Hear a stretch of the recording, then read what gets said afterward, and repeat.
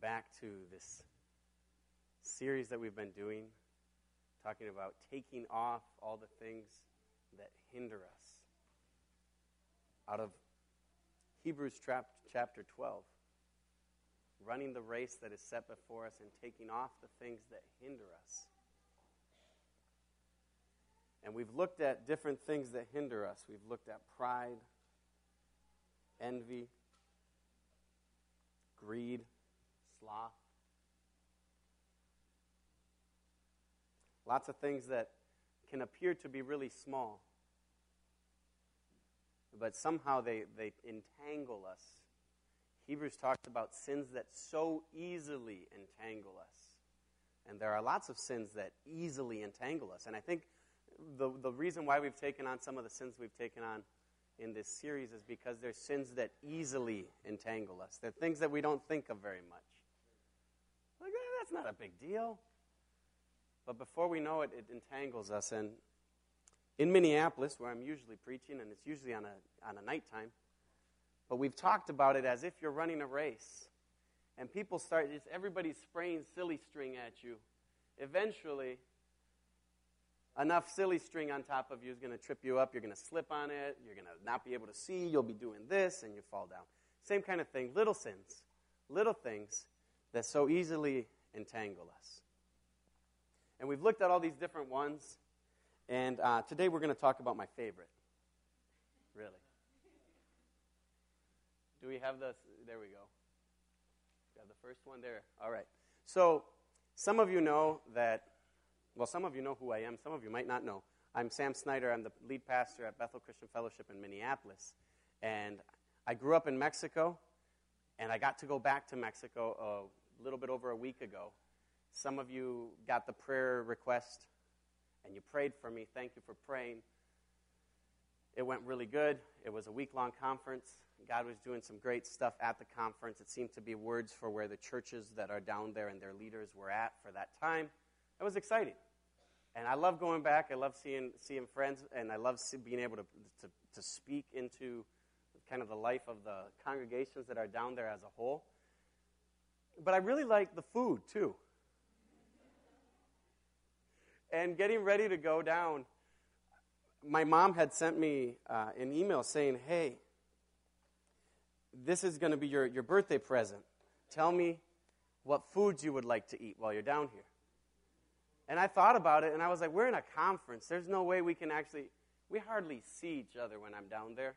It's one of those things. You go down, and you're so busy with the conference. And conferences there are a lot like conferences like some of you grew up with. I mean, it's preaching all day long. You take a break from preaching to go do some worship, and then you go back to preaching. So it's like you don't really see each other. You have these breaks for food, and I'm like, we're going to be at a conference. They're going to be making food there. I don't think you're going to be able to cook this food for me. But thanks for the thought. It's a nice thought. I don't want to put any more stress on you.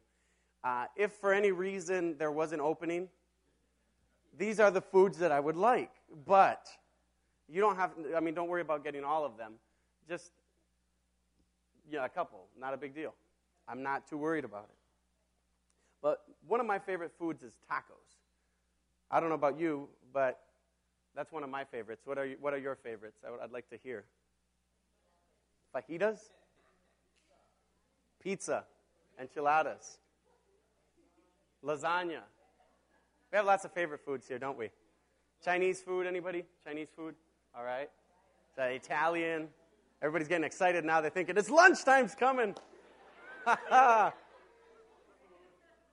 Food. Just food in general. Well, mine is tacos. And one of the reasons why I like tacos is because tacos, you can make pretty much anything into a taco. Just wrap a tortilla around it, and it's a taco. And there's tons of different kinds of tacos, so it's a really general thing to have as a favorite food. So I like that.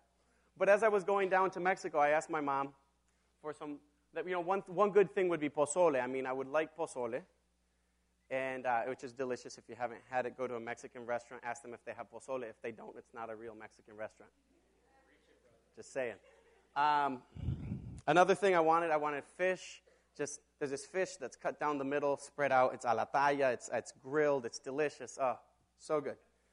So I made sure I had that. I stopped one day and just kind of we went into this little beach place and we got some fish for lunch before the conference. But I'd sent this list of things to my mom, and I didn't think anything of it until as we're going through the conference, one of the days, on Thursday night, we had pozole. That's when it kind of hit me that this was starting to add up. And we had ceviche when I went to the beach, and I had that other fish. I figured 2 fish. Ceviche is just delicious. It's like sushi a la mexicana. It's a Mexican version of sushi because it's raw fish that's been sometimes lightly dipped in lime, sometimes not, and it's so delicious. It's so good. It's one of my favorites. They're all pretty much some of my favorites. And then there was barbacoa one night, and barbacoa is also really good. It's just so good. I'm trying to make you hungry here. And then there was picadillo, and I remember on Thursday night, the conference is over the next day. Thursday night, I'm sitting there, we're eating pozole, and the only thing on my list that we hadn't had yet was picadillo. So I'm telling one of the ladies, I'm like, this is amazing. I had these things I wanted to eat, and I'm eating these things at the conference. And I'm like, the only thing that I haven't had yet is picadillo. And she's like, the conference isn't over yet. The next day for lunch, we had picadillo. It was fantastic. I realized later that my mom had gone to a meeting with these ladies who were planning the food. And I grew up at this church, so they all know me. And they're going through things, and they're suggesting things that were on my list. And I'm like, yes. And when I found out later, I'm like, that's so cool. But there were a couple times that things that were on my list were like half of the group of cooks was contending for one and half was for another. They turned to my mom and they're like, what do you think? She's like, well, Sam would like this one. And then they're like, okay, we're making that one. So I got to eat this delicious food while I was down there, and I thought I was eating until I was satisfied, because I knew that I was going to be speaking on gluttony. That's what we're speaking on today. And I'm doing pretty good. I'm eating until I'm satisfied, even though this is some of my favorite food, and I'm stopping when I'm full, which takes a lot of work for me, and especially with this food. But then there was this other thing I had asked for. It's actually pretty easy to make. It was flan. And flan's like my absolute favorite Mexican dessert. And there was a lot of flan. We had flan pretty much every break. We'd go, whenever we went back to the house, either in the middle of the afternoon or at night, around like 11, there was flan. So I'd have some flan. And as I was eating flan, I was trying to, rationalize my actions and think, well, this isn't really gluttony, right? Or I just need to gain more experience in gluttony so that I can speak with authority on the subject. Because, really, my whole life of gluttony didn't give me enough authority to speak on it. I just needed a little more. A little more. And we all know about gluttony, and we've heard about it. We know it's bad, and we know that it's a bad thing that other people deal with. But not us. It's just it's not healthy. It's not wise. It's a sin, but it's somebody else's sin, usually, right? Really interesting thing I want to point out to you is gluttony doesn't have to do with even necessarily with food as a whole. It's an attitude thing. But gluttony is not something that you struggle with if you're overweight or if you're healthy or if you're skinny. Gluttony is, you can't just put it in the one category and go I don't struggle with that. Man, some of the healthiest people I know in terms of their workout regimen and everything are gluttons. They've told me, I was one of them actually. I'd work out. Why did I work out? So that I could eat more. That's a glutton. I'm just going to put it out that that's me. I worked out so that I could eat more. Not to be healthy, not because it's a good idea, not to live longer, but I really like food. So that's why I worked out. And so some of the healthiest people I know in terms of their workout regimen are gluttons, and they've told me, I love food so much. That's really the only reason I work out. That's gluttony. And we've all struggled with it at one point or another in our lives. We see gluttony when we go to the store or we go to McDonald's. That just by itself is probably a beginning of it.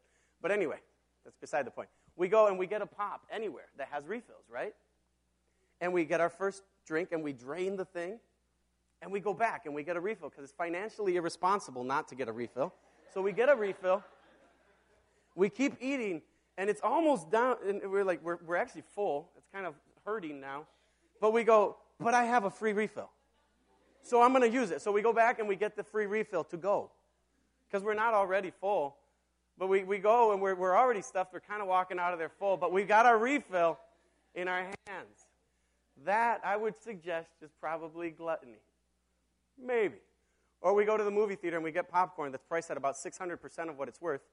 And those things are huge. The popcorn containers. Like, you finish one of those, you're stuffed. At least I am, when I'm sharing it. But there's a free refill. So you go get the free refill. Why? Because you can. Am I the only one? You guys are looking at me like, who got this speaker? He's like the most unspiritual person to talk about this thing. We want somebody that doesn't struggle with it to tell us how to not struggle with it. So that's gluttony. We've all heard about it. Proverbs warns about it. Proverbs tells us to not be among the drunkards or gluttonous eaters of meat, for the drunkard and the glutton will come to poverty, and slumber will clothe them with rags. Gluttony leads us to poverty. We can look at it and go, just by itself, forget the sin part. It's just not wise. Not only can it lead us to poverty, it can also lead us to sickness. So we're talking about gluttony because it's a small thing. It's a seemingly small thing that can entangle us. And it can hold us back from what God has for us because of the underlying attitude. And we'll get to that in a minute. Paul talks about the underlying attitude. Not because of even like the American idealized body that says this is the body you should have, therefore gluttony is bad. No. Because there's an underlying attitude that affects all of us in a consumer culture that we live in. The medieval moralists distinguished 5 types of gluttonous eating. This was really interesting to me because I thought gluttony was just like one kind of eating. But 1,000 years ago, they had discovered that there was more than one way to eat gluttonously. Here they are, hastily. You know, when people come to food and inhale it, even though they might not be eating too much, they consider that a form of gluttony because it wasn't taking the time to enjoy it. You know, you turn around and it's gone. This happens to me sometimes when I'm feeding my kids. I give them a plate of food, I'm serving up the other kids. I come back and they're already done. I'm like, I haven't even sat down yet. You know, that kind of thing. Just inhale it. Or sumptuously. Demanding rich foods. I only have the best. Excessively. Eating too much. We've all done that. We can identify with that one. Man, I remember as a kid, coming to the States, and where do they take the missionaries? The Old Country Buffet. She knows. She knows. Where do you take the missionaries? Old Country Buffet. And I remember eating this one time specifically. It's just burned in my memory. I ate so much. I was so sick. Immediately. Because I'd never seen this much food in one place. So I'm just plate after plate after plate, and I got so sick. We've all eaten excessively at some point or another. Maybe we save it for Thanksgiving or Christmas, but we've done it. And greedily means they saw it as, I want my food now. I want my food right now. When I want my food right now. And this demanding form of consumption as a greedy form of gluttony. And then there's this other one, which I wouldn't have thought of, daintily. Eating daintily, where the food has to be just so. It just has to look just right on the plate and just perfect so that you can take a picture and Instagram it. You know, just so that all your friends are jealous of how much fun you're having. And that's the dainty form of eating, like the food has to look perfect and be just right. And they consider that a form of gluttony. Why? Well, I think the reason why all of those things were considered forms of gluttony was because of the underlying motivation. Because food was created to be food, not to meet any other needs inside of us other than our need for energy, our need to strengthen our muscles, build our bones, our need to give us the energy to work and to be the people God's called us to be. That's what food was made for. But sometimes we've taken it and used it for other things. Paul asked a question related to a different topic, but he said, is food for the stomach or is stomach for food? Which one serves who? And sometimes we can think about gluttony like, is it really so bad? It's not like we stop worshiping God. Sometimes I think, though, that we have a litany of gluttony. And a litany is a long prayer, usually a repetitive prayer,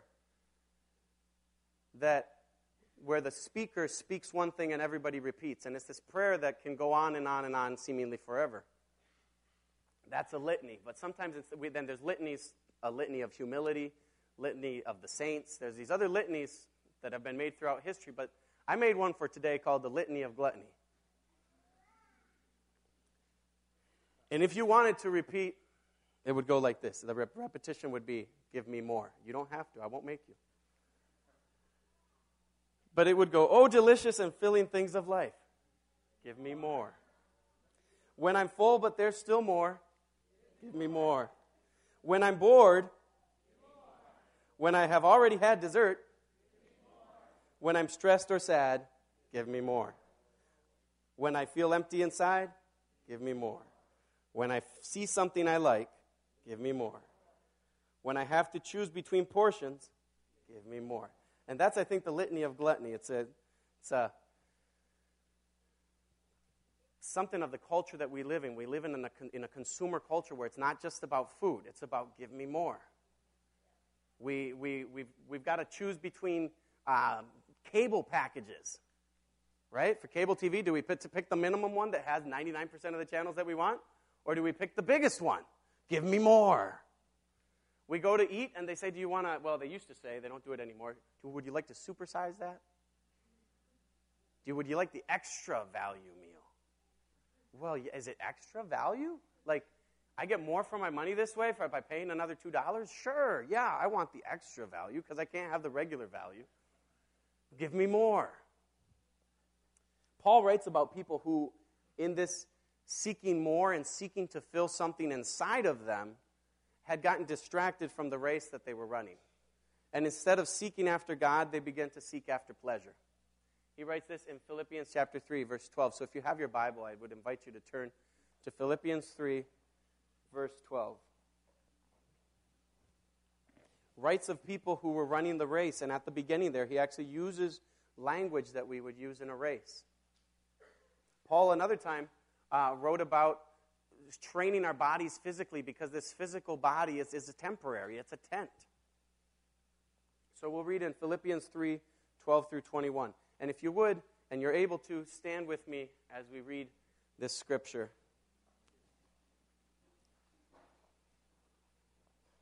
Paul says, not that I have already obtained this or am already perfect, but I press on to make it my own, because Christ Jesus has made me his own. Brothers, I do not consider that I have made it my own, but one thing I do, forgetting what lies behind and straining forward to what lies ahead, I press on toward the goal for the prize of the upward call of God in Christ Jesus. See the racing language there? Let those of us who are mature think this way. And if in anything you think otherwise, God will reveal that also to you. Only let us hold true to what we have attained. Brothers, join in imitating me and keep your eyes on those who walk according to the example you have in us. In other words, run with me in this race and follow other people who are running this way. For many of whom I have often told you, and now tell you even with tears, walk as enemies of the cross of Christ. Their end is destruction, their God is their belly, and they glory in their shame, with minds set on earthly things. So all those three things are connected. Their God is their belly, they glory in their shame, with minds set on earthly things.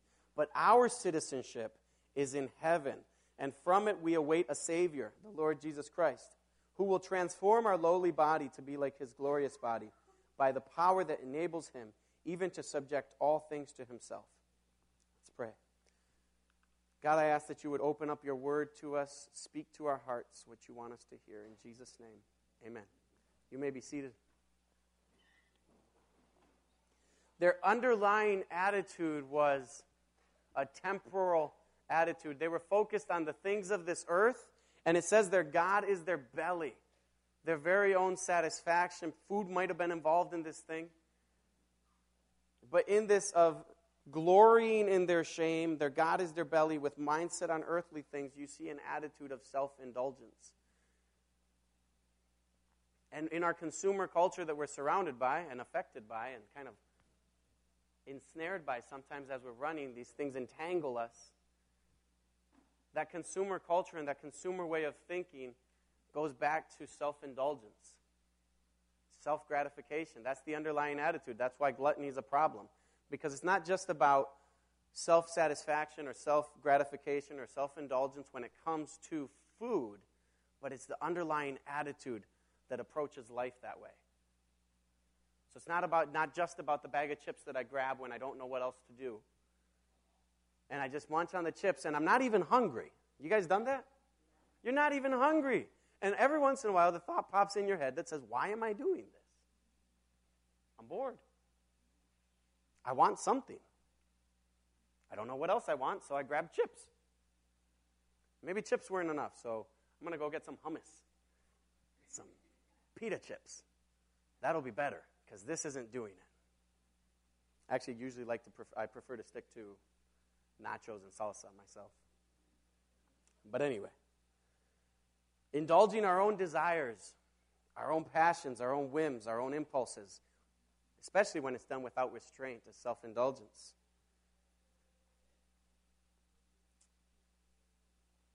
And our pleasures can begin to take such an important place in our lives that it begins to affect every other part of our lives.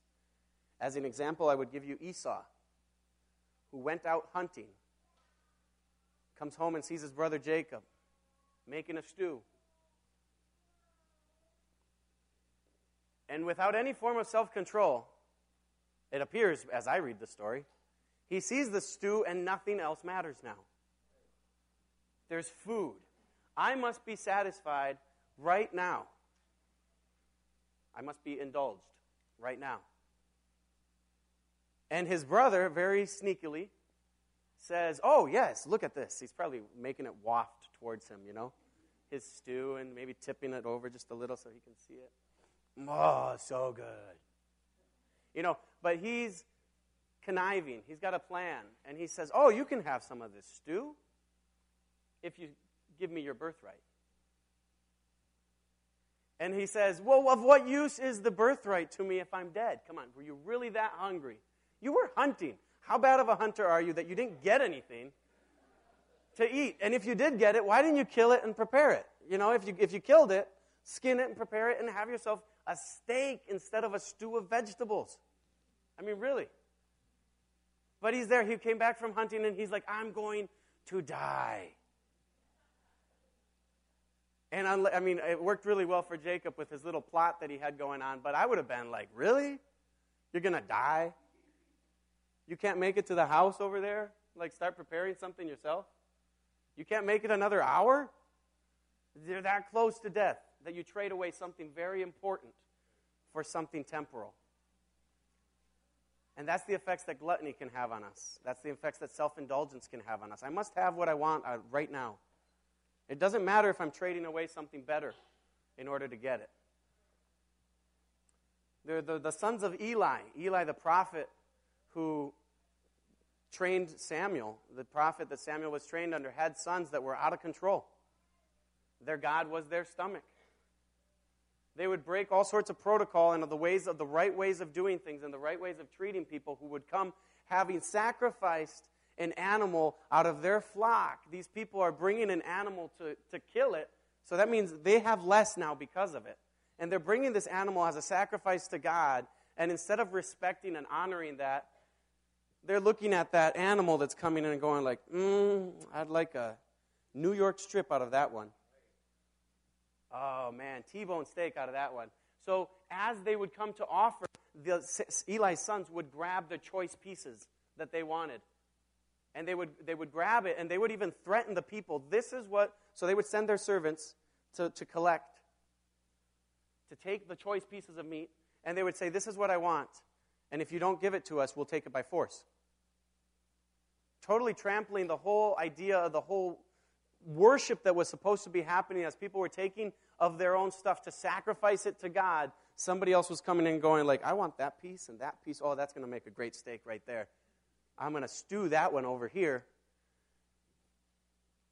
And they eventually died because of their sin. But at the root of it They were self-indulgent. They were selfish. They were focused on their temporal, physical needs.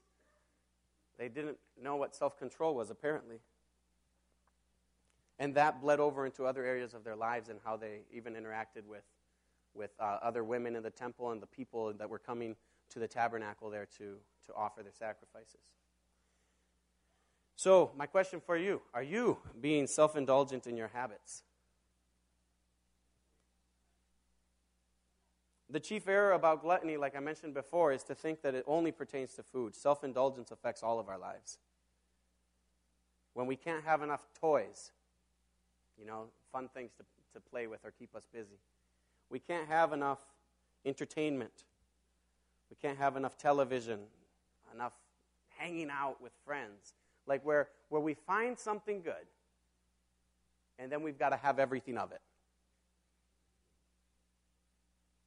You know what I mean? Like we find a good form of entertainment, suddenly we've got to buy every form of it. Or we've got to, wow, I just found this great thing. I'm going to take 12 hours to watch that. Like, now, I can't wait and spread this out over the next couple weeks. I got to do it right now. Self-indulgence affects every part of us. And I see it broken down a little more simpler than the 5 forms of gluttony. And if we look at it more in terms of self-indulgence, we can see that just is gross. All right. Some of the symptoms of gluttony or self-indulgence in our lives is when we want more quantity. We want more pleasure. So we find that something and we want more of it. And we just kind of keep digging in that direction, trying to get more of it. Sometimes that means that we end up demanding too much from people. Or expecting too much from, the food that we eat. It becomes more food. Well, that was good. 1 piece was good. 2 pieces are better. Man, I'm guilty. That's probably my biggest self-indulgence is sweets. If 1 large cup of coffee is good, 2 is better. I remember I talked about, a couple of years ago, how my big coffee mugs had gotten broken. And Tom here got me a coffee mug that is about half a coffee pot. So now I can just drink 1 cup of coffee. But it's believing that more of something is better. Then we're probably self-indulgent. If having more of it is going to make it better, then could be believing the lie of self-indulgence. Or when we think of more quality, we want something exactly a certain way. We're really particular about it. We want it to be better every time. We can even think about church this way and worship. We can. I think that the excellence belief, like it's got to be done with excellence, it's got to be done with excellence, which is true. We should give God excellence. But when the motivator is to give people excellence, then we become driven by giving people more and more quality. And then, then people are going to come to Jesus because we really nailed this song. And we can let that self-indulgent thing like, oh man, now we did it. Musically, we just nailed it. I feel really good about myself now. Or if I'm looking for a church or a place of worship, oh, they didn't do that well. I'm going to find a place that actually does the things well. Because, they obviously don't know what quality is. I'm sorry. But that type of thinking gets in from the world. That's not from God. When we're looking for a church, the question that God would want us to be asking is, where am I planting you? Where do I want you to serve?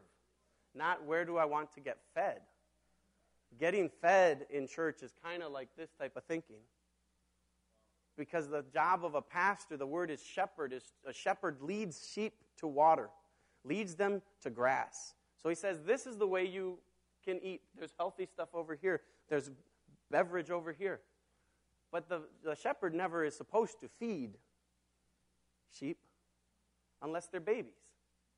Paul talks about that, about as infants craving spiritual milk. That's good, as infants. But after that, we start feeding ourselves. I mean, even us as we're bigger. We grab our steak knives and our forks, and we cut our own steak. But when we come to church and worship and any kind of a spiritual family thinking, what can I get from it? Or I want better quality from it, or I want more quantity from it. Are we buying into the lie of consumerism, of self-indulgence? I know that's a hard word, and I wasn't planning on saying that.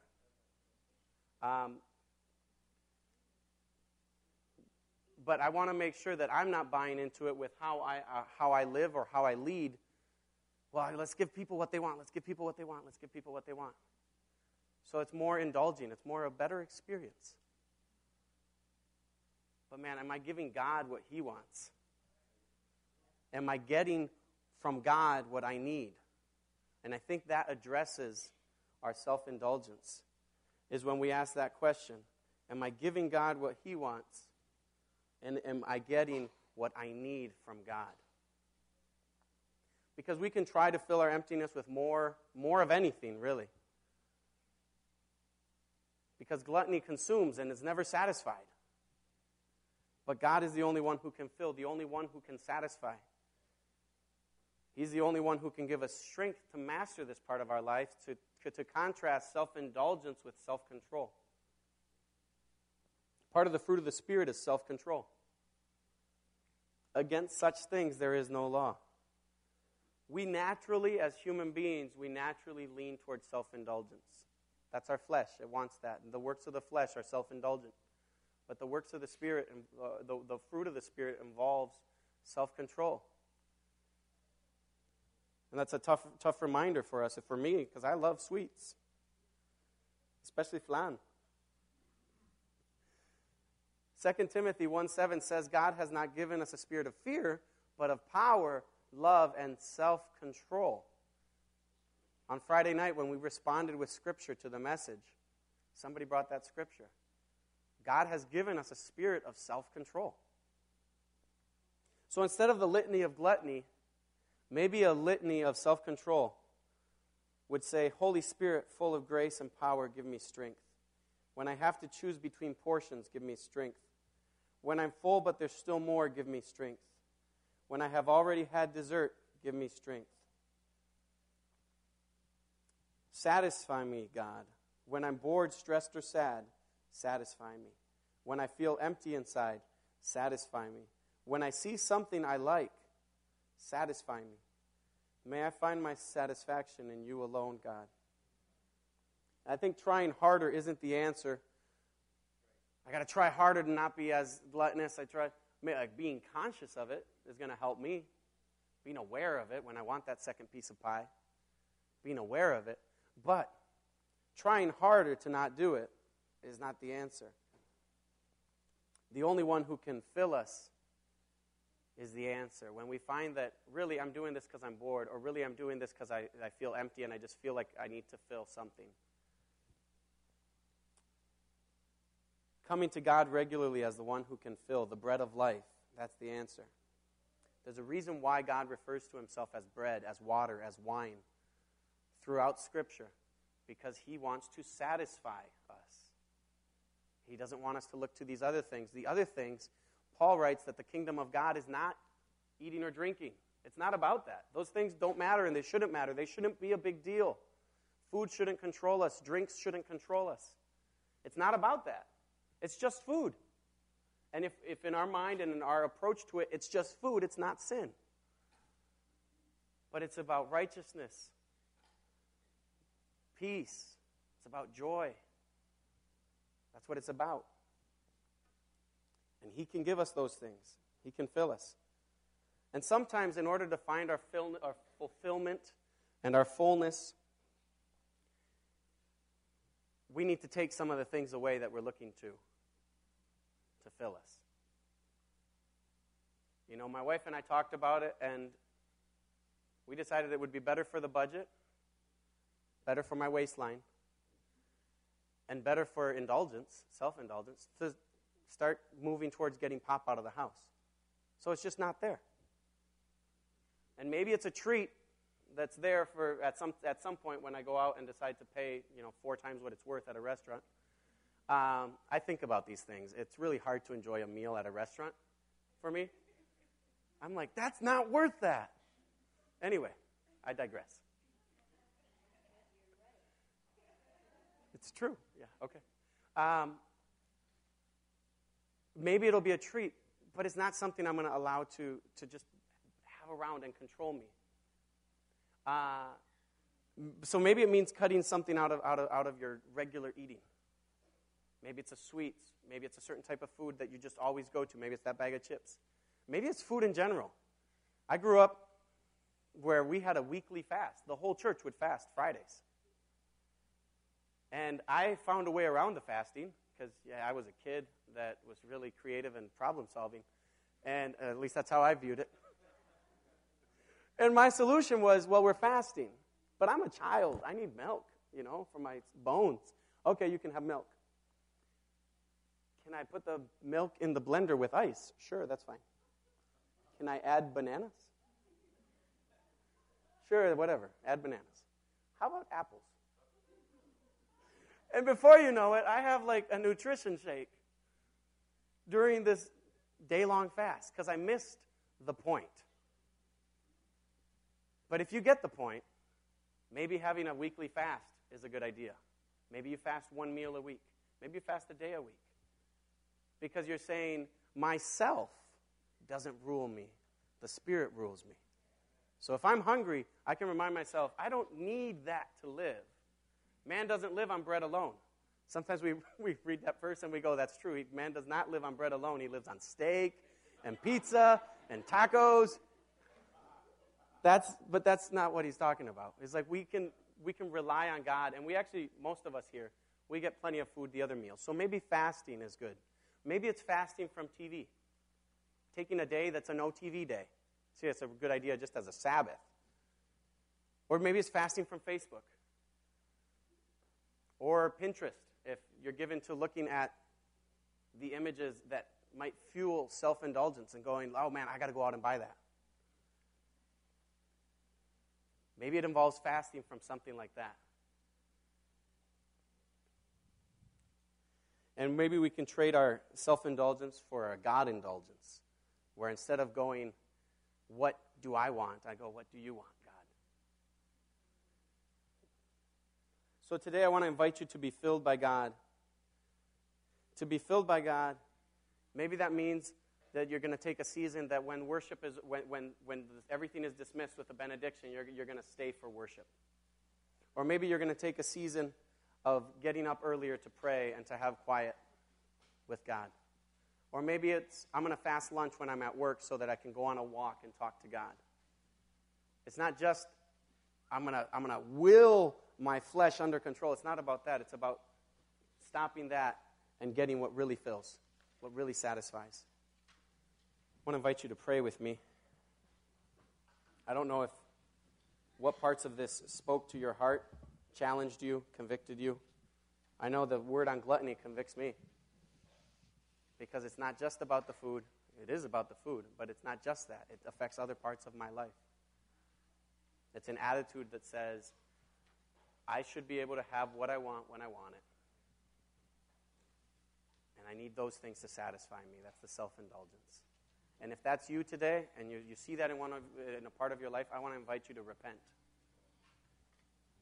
of self-indulgence. Saying, God, I've allowed this to be Lord of my life. You know, the flip side of this that I didn't talk a lot about, but I'll mention, is that we can allow food to control us in the opposite way. In being afraid of gaining weight because of food. And then food becomes a god in a different way. It becomes a god by avoiding it. And the God that we begin to worship then is either physical fitness or how we feel about ourselves when we look in the mirror. But God doesn't want any of those things to be gods. He doesn't want food to be God, either positively, where we get too much of it, or negatively, where we withhold it from ourselves. He wants to be God in your life. He wants to be source in your life. So if you've seen that in your life and you know there's a need to repent, I want to invite you where you're at to, with your own words, repent and say, God, I want to turn from that. I want to turn to you. And as we sing this next worship song, I want to invite you to maybe don't even sing along and just spend that time praying, talking about what you're resolving in your heart in terms of changing. direction, shifting, taking something off. Romans 12 really gives us the answers there. We can't do this without looking unto Jesus. You're not going to do that. We try on our own, we're going to fail miserably. Amen? He writes in Romans 14, he says that the kingdom of heaven is not eating and drinking, but it's righteousness and peace and joy in the Holy Ghost. And these are all things he wants to bring into your life. And I want to pray for you as we leave. Simply that we would just stop and recognize that, as Pastor Sim said, we all struggle in this in one form or another. And those of you who think you don't, well, you need to go back and get Pastor Ben's message on pride and other things, because it is. We all at some season of our life struggle. There's no temptation except that which is common to man. Okay, can we just be honest with each other? We all struggle with this stuff. And this is not about comparing. It's about running a race that is set before us to endure the suffering and to get the prize that the Lord Jesus Christ be glorified over life. It's all about him. So we look to him and we say, Jesus, we need you. I love this benediction that the writer Hebrew goes on in the next chapter. It says, now may the God of peace that brought again from the dead our Lord Jesus Christ, that great shepherd of the sheep, through the blood of the everlasting covenant, I pray that he would make you perfect in every good work to do his will, and that he would work in you that which is well-pleasing in his sight through Jesus Christ. To him be the glory forever and ever. And all God's people said, Amen. You're dismissed. I encourage you to stay if you want to worship. God bless you. Have a great day.